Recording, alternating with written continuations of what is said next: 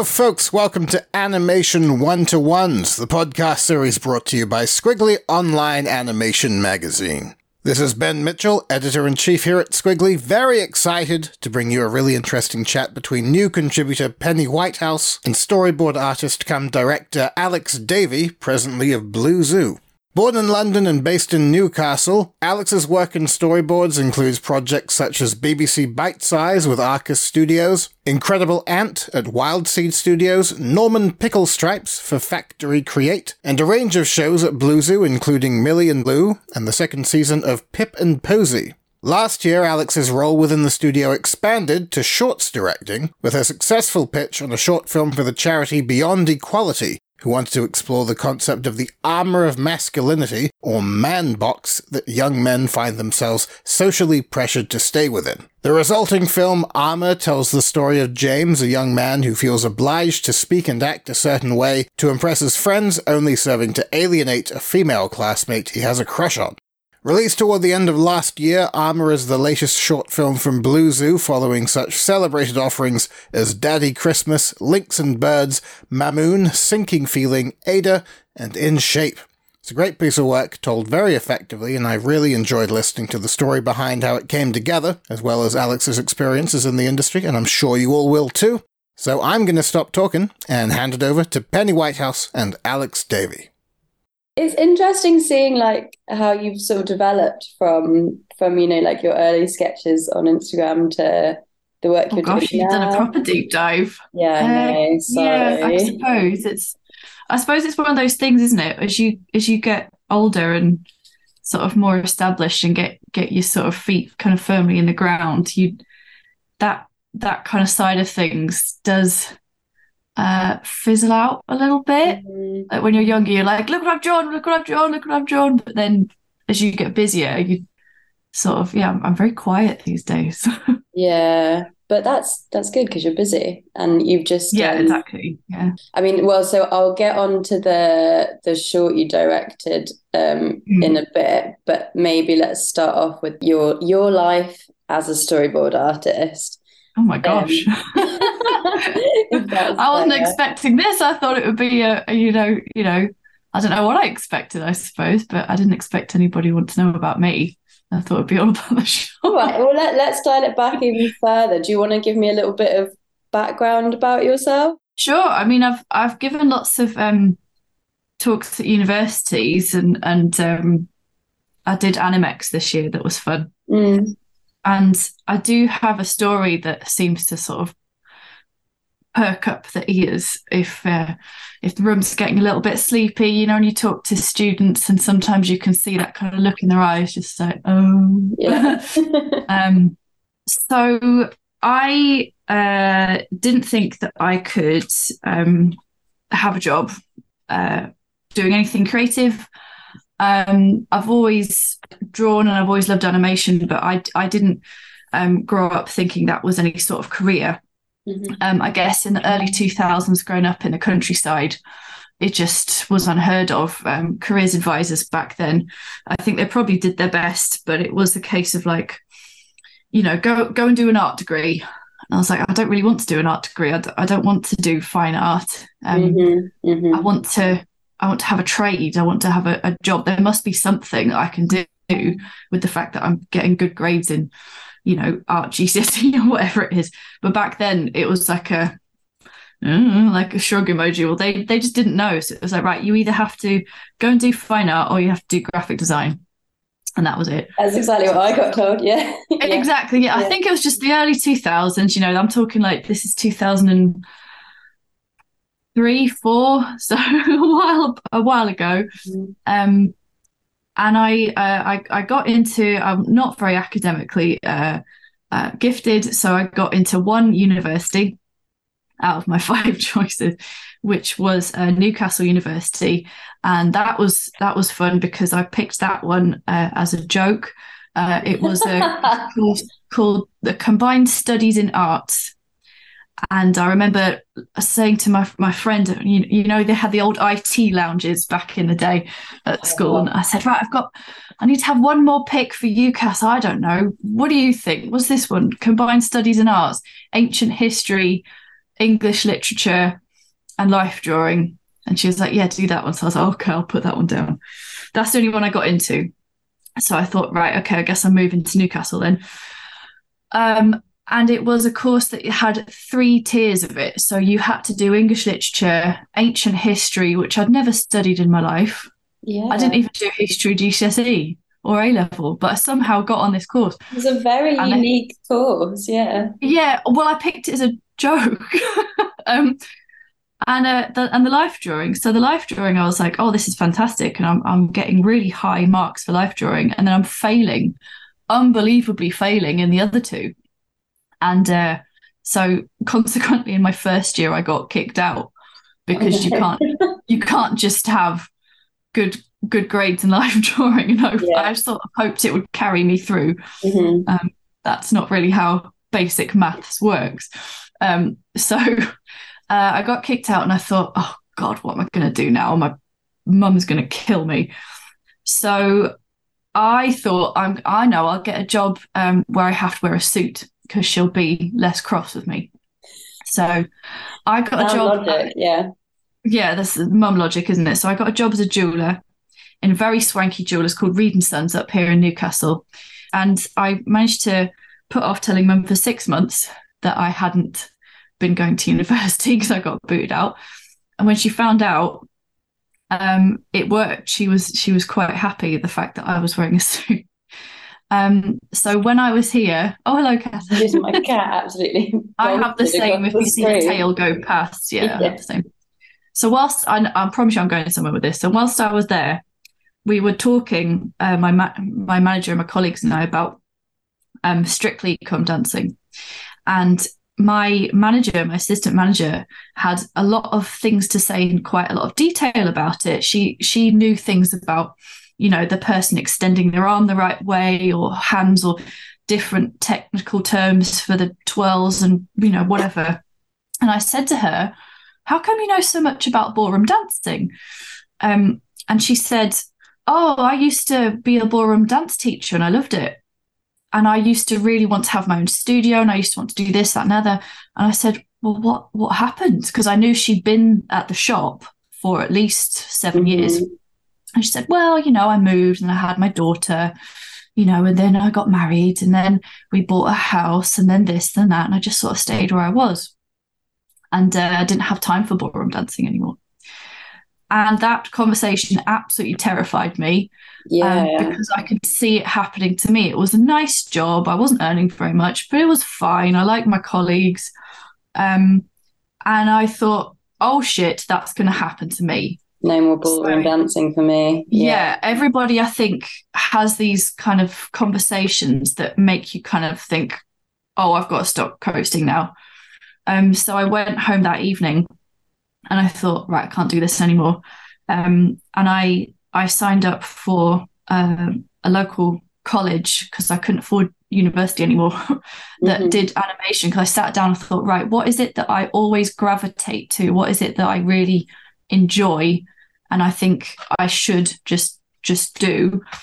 And it was animation. So I signed up for a 2-year college course and quit my job and went back to college. And ironically, when I was in college, I was pretty much the top student of that year because I knew what it was like to get kicked out. So I tried, it makes you work pretty hard.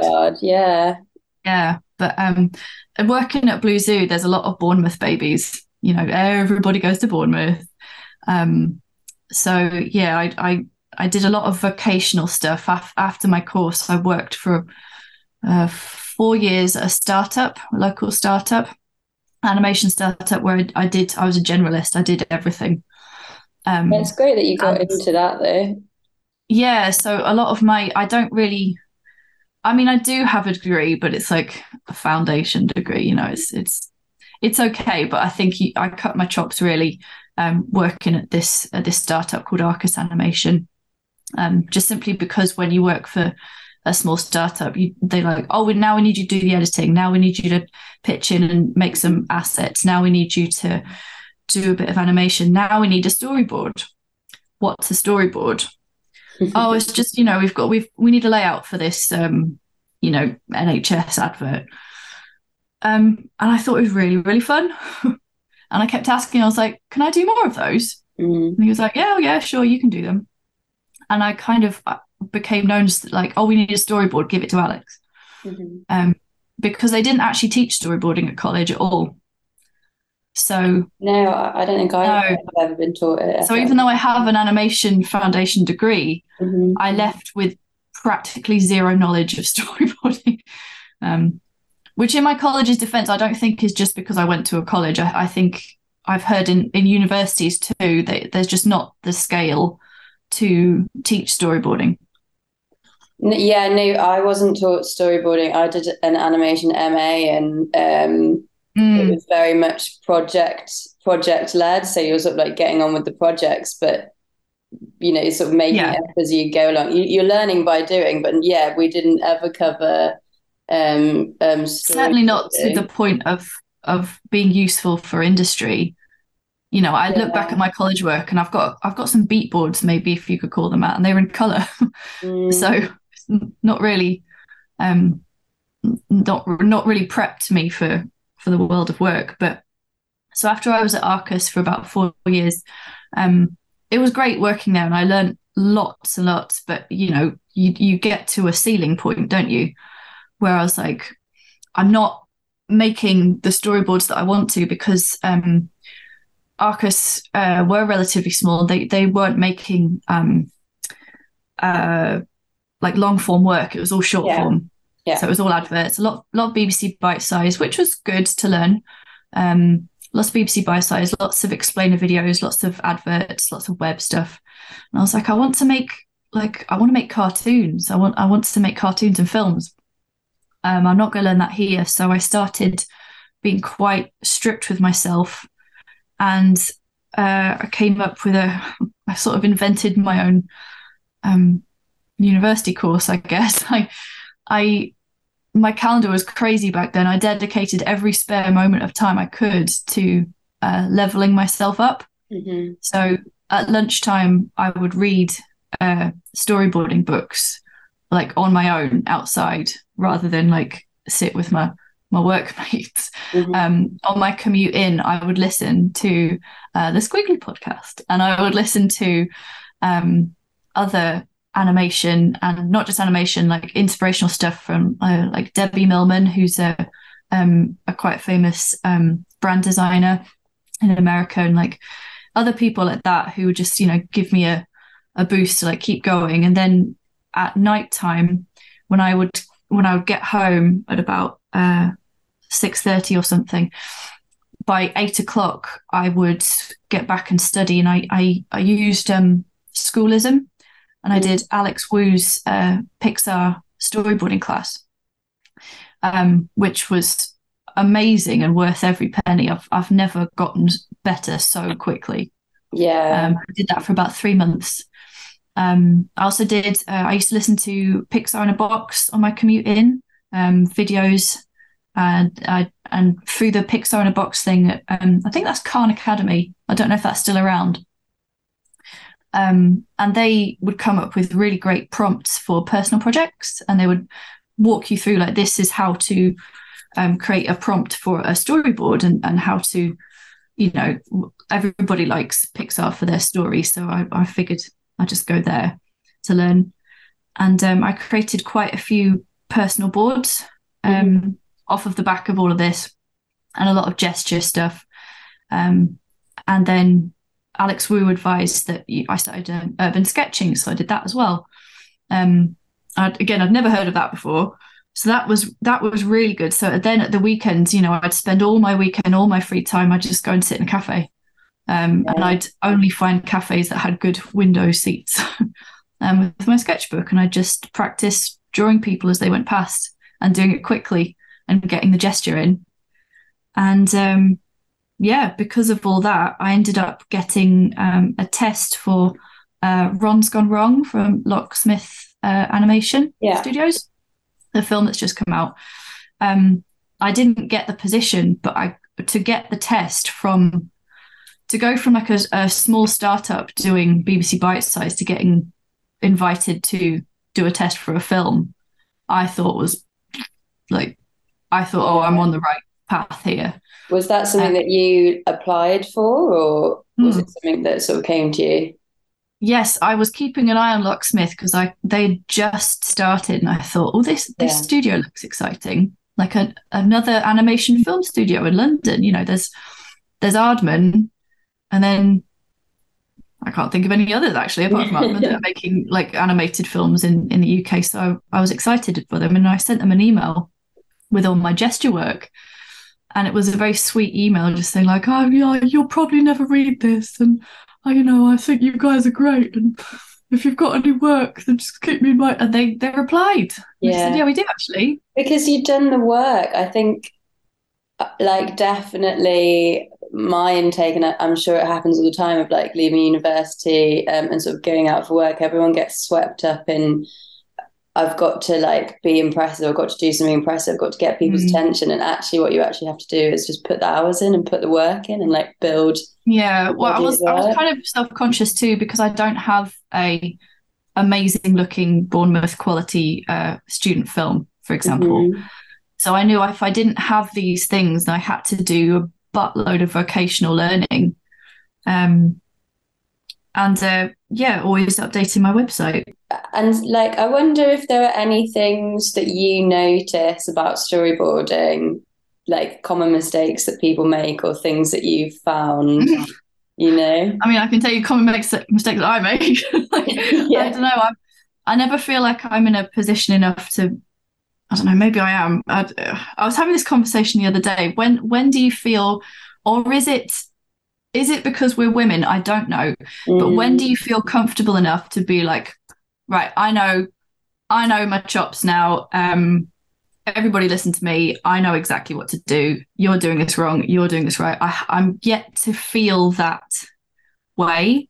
And I'm trying to beat myself out of that because I have been doing this a fair amount of time. And I see men around me having an awful lot of confidence sometimes who've got a lot less expertise. Yeah, yes. Sometimes I just pretend I'm in my head. I'm like, if I were a man, what would I think now instead? Like, I'd probably be pretty happy with myself.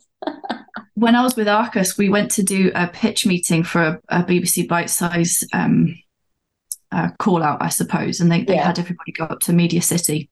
And the board had this woman on the board. I wish I could remember her name. She just didn't take any shit. She came in, she sat down, she was like, right, why should we give this contract to you? That sort of attitude. And, you know, the blokes that were with me like kind of shit themselves a bit. And but I was looking at her just like, oh God, you're great. And like, I wanted to kind of, you know, it was interesting to see a woman in a high position of power in animation or in that world have that attitude and clearly see the different takes on it. So some people might have seen her as being brash or something, but I didn't. I just saw her as being quite powerful. It was quite liberating, actually. It's a strange phenomenon, isn't it? Because we get the idea of representation, but you don't really realize how powerful it is until you see, you know, a woman or someone that you identify with in that position, and then it all sort of seems possible. It's like, oh, why couldn't I just be like that? You can I've got a fantastic mentor as well. Proper. Yeah, you're going to be. You are allowed to point things out because. It's finding the way to do it where you have what's the phrase? The courage in your own convictions, I guess. Yeah. I've got I need to stop calling her a mentor because she came to my wedding and she's a good friend of mine. She started off as a mentor called Catherine Sulkeld. And I met her when I went to train with Blue Zoo in 2016, back when I still didn't know anything about storyboarding. And I saw this traineeship for 6 weeks in London. And I jumped on the chance there. And she's another person who she knows so much, but she doubts herself sometimes. Even though she's got, you look at her credits and she's done everything, and everything she does is fantastic. Everyone who you meet who knows her says what fantastic work she does, and yet sometimes she still So it's like, oh, well, I'm not sure. You know, it's interesting, isn't it? A bit of self-doubt, I think, is always healthy. It's good to keep questioning yourself. But then, yeah, it's acknowledging what you have achieved. If it's the default, though, you have to train yourself the other way. Yeah. So with where you're at the moment, obviously working for Blue Zoo and like, what's the sort of, is there a regular day for you, or is there a regular week? Yeah.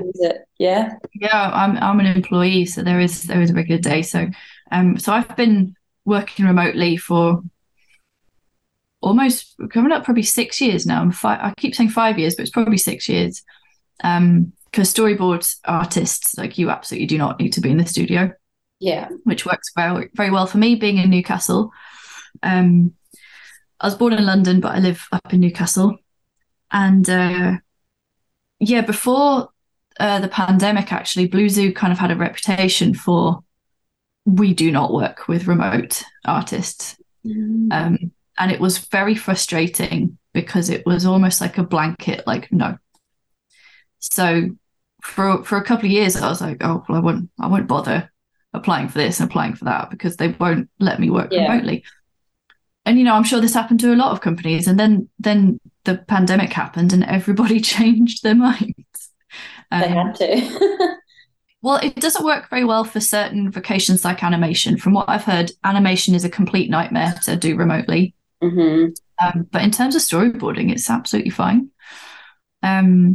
So yeah, just your normal 9 to 5. I'm at work today. I'm on Pip and Posy series 2. The client is Magic Light Pictures, and series 1 has just been nominated for a BAFTA or an Emmy. I can't remember. One of the two. That's good. Yeah. One of the two. Yeah. So it's just your normal work day, really. Just a 9 to 5. Meetings with writers and showrunners and directors, and then given an episode to storyboard out, and then I do it. And then, what are your favourite things about storyboarding? Like, why storyboarding? I mean, I know you like it, but because and I say this to students too, who sometimes well, a lot of the time, actually, I've just done a talk, and this is still the most prominent thing with students, is they don't know what they're good at. And they don't know where they should specialize, because you can only really be a generalist if you work for a startup. And so I tell them, like, rather than think of what you're really good at, because that can be hard, think of what you hate. Yeah. And it will narrow it down. And I said, so for example, when I was at college, I despised rigging with a passion. I was crap at it. I couldn't do it. Everything I rigged looked shit. So I was like, okay, why should I go down this path? I clearly hate it. And I was like, well, if I hate rigging, I probably shouldn't be an animator, because I'm not really enjoying that either. Yeah. And the way that I draw is very quick and messy and sketchy, and I like the quick sort of freedom of, you know, to pick someone quite cliche but still deservedly so, Quentin Blake, you know, that energy that you can have in that sort of like it's done, is always been much more appealing to me than extreme realism, you know, like like concept art stuff. Yeah. I've got a lot of respect for concept artists because it's something I could never do. Yeah. I don't have the patience to render something into a beautiful like light filtering off of a surface type. I don't have the patience for it. I want it done. So because of that, because I realized that's what I like to do, the nature of storyboarding is that it's like be quick, get gestures in, and expressiveness in minimal strokes. Do you think so your style naturally plays into storyboarding? Do you think your style has developed, or is it very much your natural way of drawing?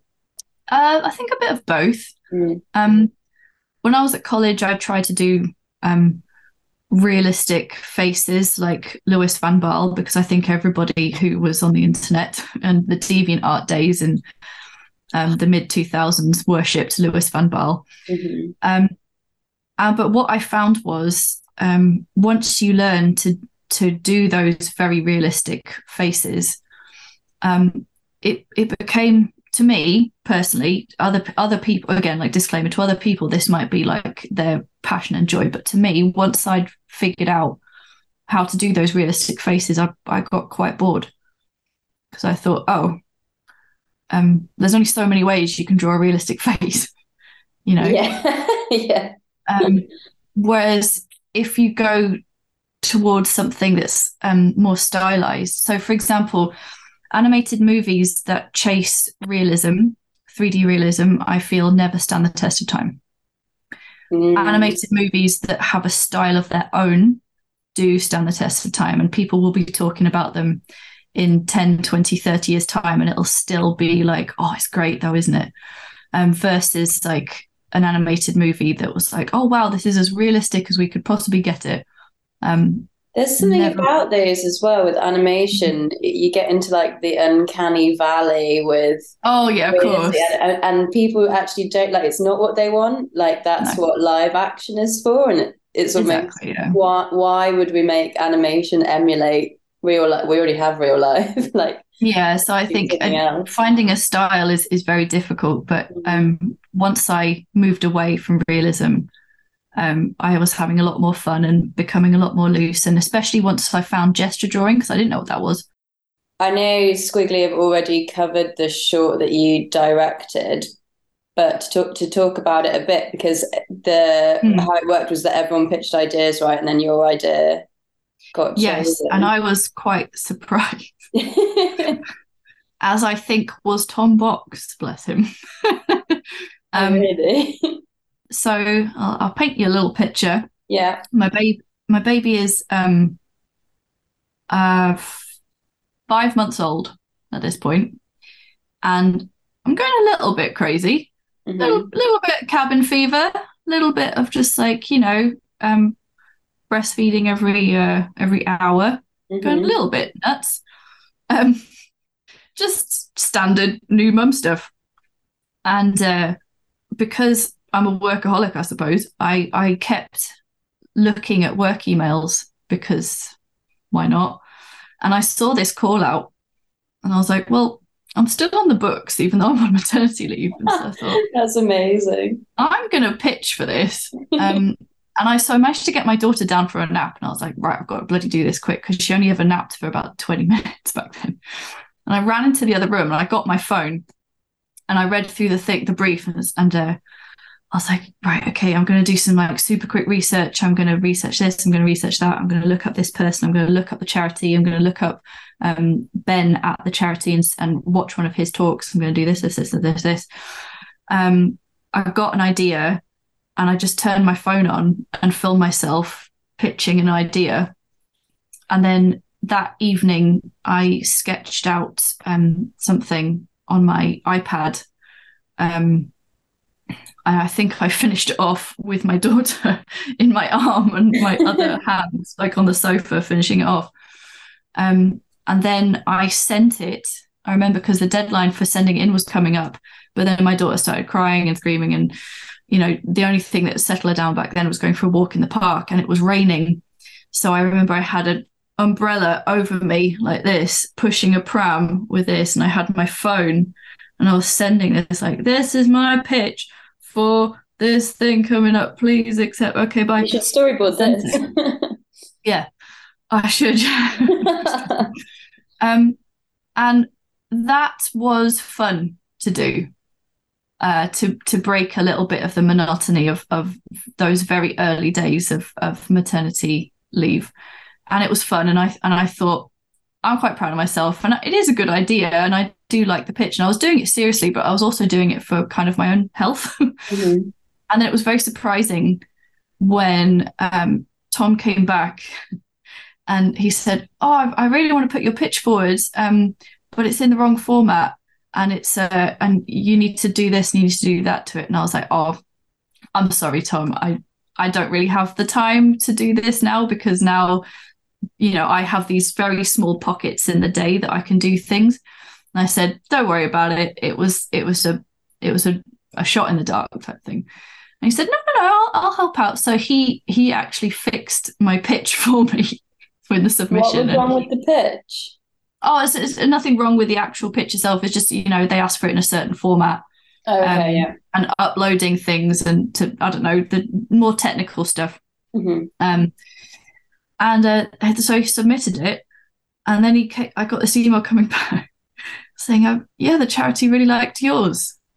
So now we have to work out how to have you on as a director. And you're still on maternity leave. So these things called KIT days, keeping in touch days, that I was able to work basically whilst on maternity leave and get paid for this. Yeah. So everything was fair and everything made sense. But yeah, it was, and then all of a sudden I found myself in directors' meetings, which was something I'd never done before. Mm. And it was great. It was really, really great. And was it something you'd wanted to do, or was it like a total? Yeah. I've had my own ideas for cartoons that I'd like to pitch for a few years now, but never really never really had the time, I suppose, to package it all together for a pitch document. And then where do I pitch it to? Who do I send it to, etc., etc. But I'm sure that's not uncommon. I'm sure loads of people that work in animation have a similar story. Mm-hmm. So yeah, it was really, really great to be involved in that level, and I'd like to do it again. And yeah, I think I did a good job. So I'd like to continue doing that. But yeah, it was kind of a little bit spooky working with Tom Box, because he's like the owner of Blue Zoo. Mm-hmm. So it was. I wonder how he'd feel about me voicing it this way. I guess how I'm saying it is, he's probably forgotten in his day-to-day work life how much of a big deal he is. Yeah. And if you work for Blue Zoo, to just be like having a chat with Tom Box about something together, especially if we disagreed on something, that was interesting. That was interesting, of how much do I push that, like, no, I believe that this is the right answer, and how much do I bend that, like, he's the big boss. Yeah. And he also has a lot of experience, so he probably knows what he's talking about as well. Yeah. So I found those dynamics really interesting, and also I learned a lot from him in the way that he conducts himself in these type meetings. He was always very calm, extremely organized, and he has this way of getting to the point in a quite firm way, but also in a way that made you really believe that he was the guy who could get this done properly. Like, you really did believe in him. Mm-hmm. So yeah, I want to sort of I felt like I learned a lot working with him, but yeah, initially in the early days it was a bit spooky. Yeah. So what was important to you about that story that you sort of like were pushing for throughout the process? I was very aware that I'm not a teenage boy. Mm-hmm. So I kind of wanted to go above and beyond, and any time that a decision was being made that I felt was too frilly, too girly, and was done with the intention of appealing to girls, I pushed back on it. Because I was constantly thinking, is this something a teenage boy? Because the charity had very specifically said, our demographic that we want this to appeal to is teenage boys. That's the whole point of the charity. And that is not to say that teenage girls as a demographic don't matter, but in the case of this charity and what the work that this charity does, this short had to appeal to teenage boys first and foremost. So just little things as like, I don't know, making sure that the mates and the group of friends were, they were able to like laugh at him when he got pushed down a flight of stairs and stuff. Because that's what a bunch of like mates do. I mean, I don't think that's just a boy or girl thing. You know, that's something that me and my friends would do as well. Somebody at high school would trip up down the stairs. You wouldn't be like, oh my gosh, are you okay? You'd be like, you know, it's tricky to put those things into like, this is the feminine response, this is the masculine response. But I think you do kind of have to in some ways, because there was a conversation of like, well, is this, you know, could that be seen as bullying if they're laughing at him after he falls down the stairs? And I was like, no, remember what it's like when you were at high school. You didn't think you were getting bullied by your friends. If you tripped up and fell on your face, you're like, oh shit, I've fallen down. Like it's just. So I was constantly thinking like, I'm a teenage boy. Yeah. Stuff like, you know, just having them be rude, and like the emojis that they're using about like talking about a tits and arse, and it's all had to be focused around that, like, oh, look at her, she's got a great arse type thing, and not sugarcoating it, because that's pointless. Yeah. And it is but then again, difficult age, teenagedom. It's not adults, but they're not children, and it is that uncomfortable zone where it's like, yeah, they know what sex is. Yeah. There was also some really interesting conversations about the end of the short, which was not just me pushing things. It was for us all trying to get to an ending that made a lot of sense, because initially we had the boy and the girl smiling at each other as if everything was forgiven and everything was fine. That was a bit too, he's got the girl. Yeah. Which is not the point. The point of like addressing these sort of behaviors is not to get the girl. It's so you can, you know, just look into yourself and the type of person who you are for yourself. It's got nothing actually to do with girls. It's to do with like, how are you feeling about the way that you're responding to these outside influences? But you know, it had to have some bit of like a happy ending, so to speak, so that you didn't end on like a absolute downer. So she kind of, when she notices him coming in and she sees him struggling with this armor, and then she kind of just goes, oh, like, what are you like, type thing, and and then carries on her conversation with her friend. And the way I explained that is, it's like, as a girl at school, you get harassed constantly by boys every single day. And these boys a lot of the time are your friends, and boys who perhaps started off as being dickheads can become your friends. In high school, this can happen.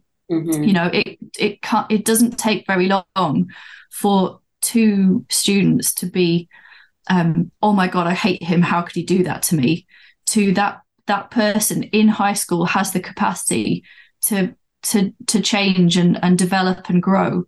And you can have those just like, oh yeah, he was a dickhead to me last year, but whatever, he's fine now. And it's not brushing things off, and it's not saying that these things, you know, he shouldn't have done this and he shouldn't have done that. But I feel like in high school there is that little cocoon of learning and forgiveness that is a lot more wider than when you're grown adults, and these type of behaviors would be like, I'm going to call the police, you know? Yeah. Yeah, and that opportunity to become a better person sort of has to be given then, because of the so it's not like oh well, everything's sorted now he's a good person. It's sort of like, this is the start of, okay, he's now, tomorrow's a new day type thing. Yeah, I really it's like... also a case of like, she can't be absolutely devastated by these things that are happening to her, because again, it happens to you every day in school. Yeah. And if every single boy who pinched your ass at school, if that upset you every single day at school, you'd spend your whole time at school being devastated. It's just not realistic. I don't think like women and girls would say like, well, that's not how it was. You just kind of have to deal. Unfortunately, yeah. And I like the ending, because it does have that, like, the facial expressions are very subtle and the actions are very subtle, and it's sort of no one says really sorry, and no one says, oh, I forgive you, and like there's nothing. It's just that it's the sense that, which you don't want to get it's really difficult in those situations. You don't want to get like corny or too moral. It was hard. Do you feel good about yourself really, or do you feel a bit sleazy and grimy and it wasn't, you're not supposed to be finger pointing either, because that doesn't help anyone. Yeah. Who wants to be told what to do in an animated short? It's just about like thinking about, or starting a thought in your head about, oh, I recognize that action. Maybe I've done that myself. Mm-hmm. And that feeling, like at school as well, it's really hard to not give in to peer pressure. Like, yeah, exactly. That's why he's not a bad person. These groups of mates around it, they're not. No one's a bad person in this short. It's starting really to think about yourself as an individual. Like, who am I? Yeah, definitely. Everybody can think of something that they did in high school that they're not proud of, that they did because everybody around them was egging you on, or something that you didn't call out. You know, everybody can think of something like that. Yeah, definitely. So, yeah, it was tricky, but those subtle emotions, Blue Zoo's always been really good at. Interestingly, the series I'm on at the moment, Pip and Posy, I got the job because they said they liked my subtle character expressions, which Pip and Posy sometimes annoyingly is a very subtle show. We're not allowed to do big gestures like, hi Pip, I'm Posy. Like everything's very subtle in Pip and Posy. So yeah, similar. You're sort of like psychologically studying human behavior all the time. Yeah, it's a bit creepy. I think it's really interesting. Well, it's interesting because I came off of number blocks. So to go from number blocks to Pip, number blocks is all, hi everybody, I'm number one. So yeah, that was interesting. So what's next for you? I'm on Pip and Posy until March. Yeah. And then the storyboarding dance begins again. As I'm sure it's with a lot of directing. Yeah, well that would be great. If I can see some opportunities on the horizon for directing. Who I'd have to go up against, I'm not sure I could beat right now. Best not to think about that. That's not the right attitude, is it? And it's that's not the way to think about things. But yeah, I've always got ideas for like way in the future, like that sort of like 5-year sort of plan thing. But I'd like to do more directing, more storyboarding, and just more of the same, really. It's been amazing talking to you. Thank you so much. Oh, it's been lovely to meet you. I'll just say bye before it kicks me out of the system again. Lovely to speak to you. Bye. Thank you so much. Thanks to Alex Davey and Penny Whitehouse for that wonderful chat, and to see more of Alex's work, you can find her on Instagram and Twitter at Alexandra Davey. Her website is alexdavey.net, and Davey is spelled D-A-V-Y. And for more of the wonderful work of Blue Zoo, check out blue-zoo.co.uk. And for all your animation news, reviews, interviews, podcasts, and such like, you'll want to follow Squiggly too. We're on Twitter at Squiggly, Instagram at Squiggly Animation, and Facebook.com/Squiggly Magazine. Our website, where all the magic happens, is squiggly.com. If you're watching this episode on YouTube, be sure to smack those like and subscribe buttons. And if you don't want to miss out on any of our delightful podcasts, subscribe to Squiggly's animation podcasts via the platform of your preference. I've been Ben Mitchell, and you've all been wonderful. Until next time, happy animating.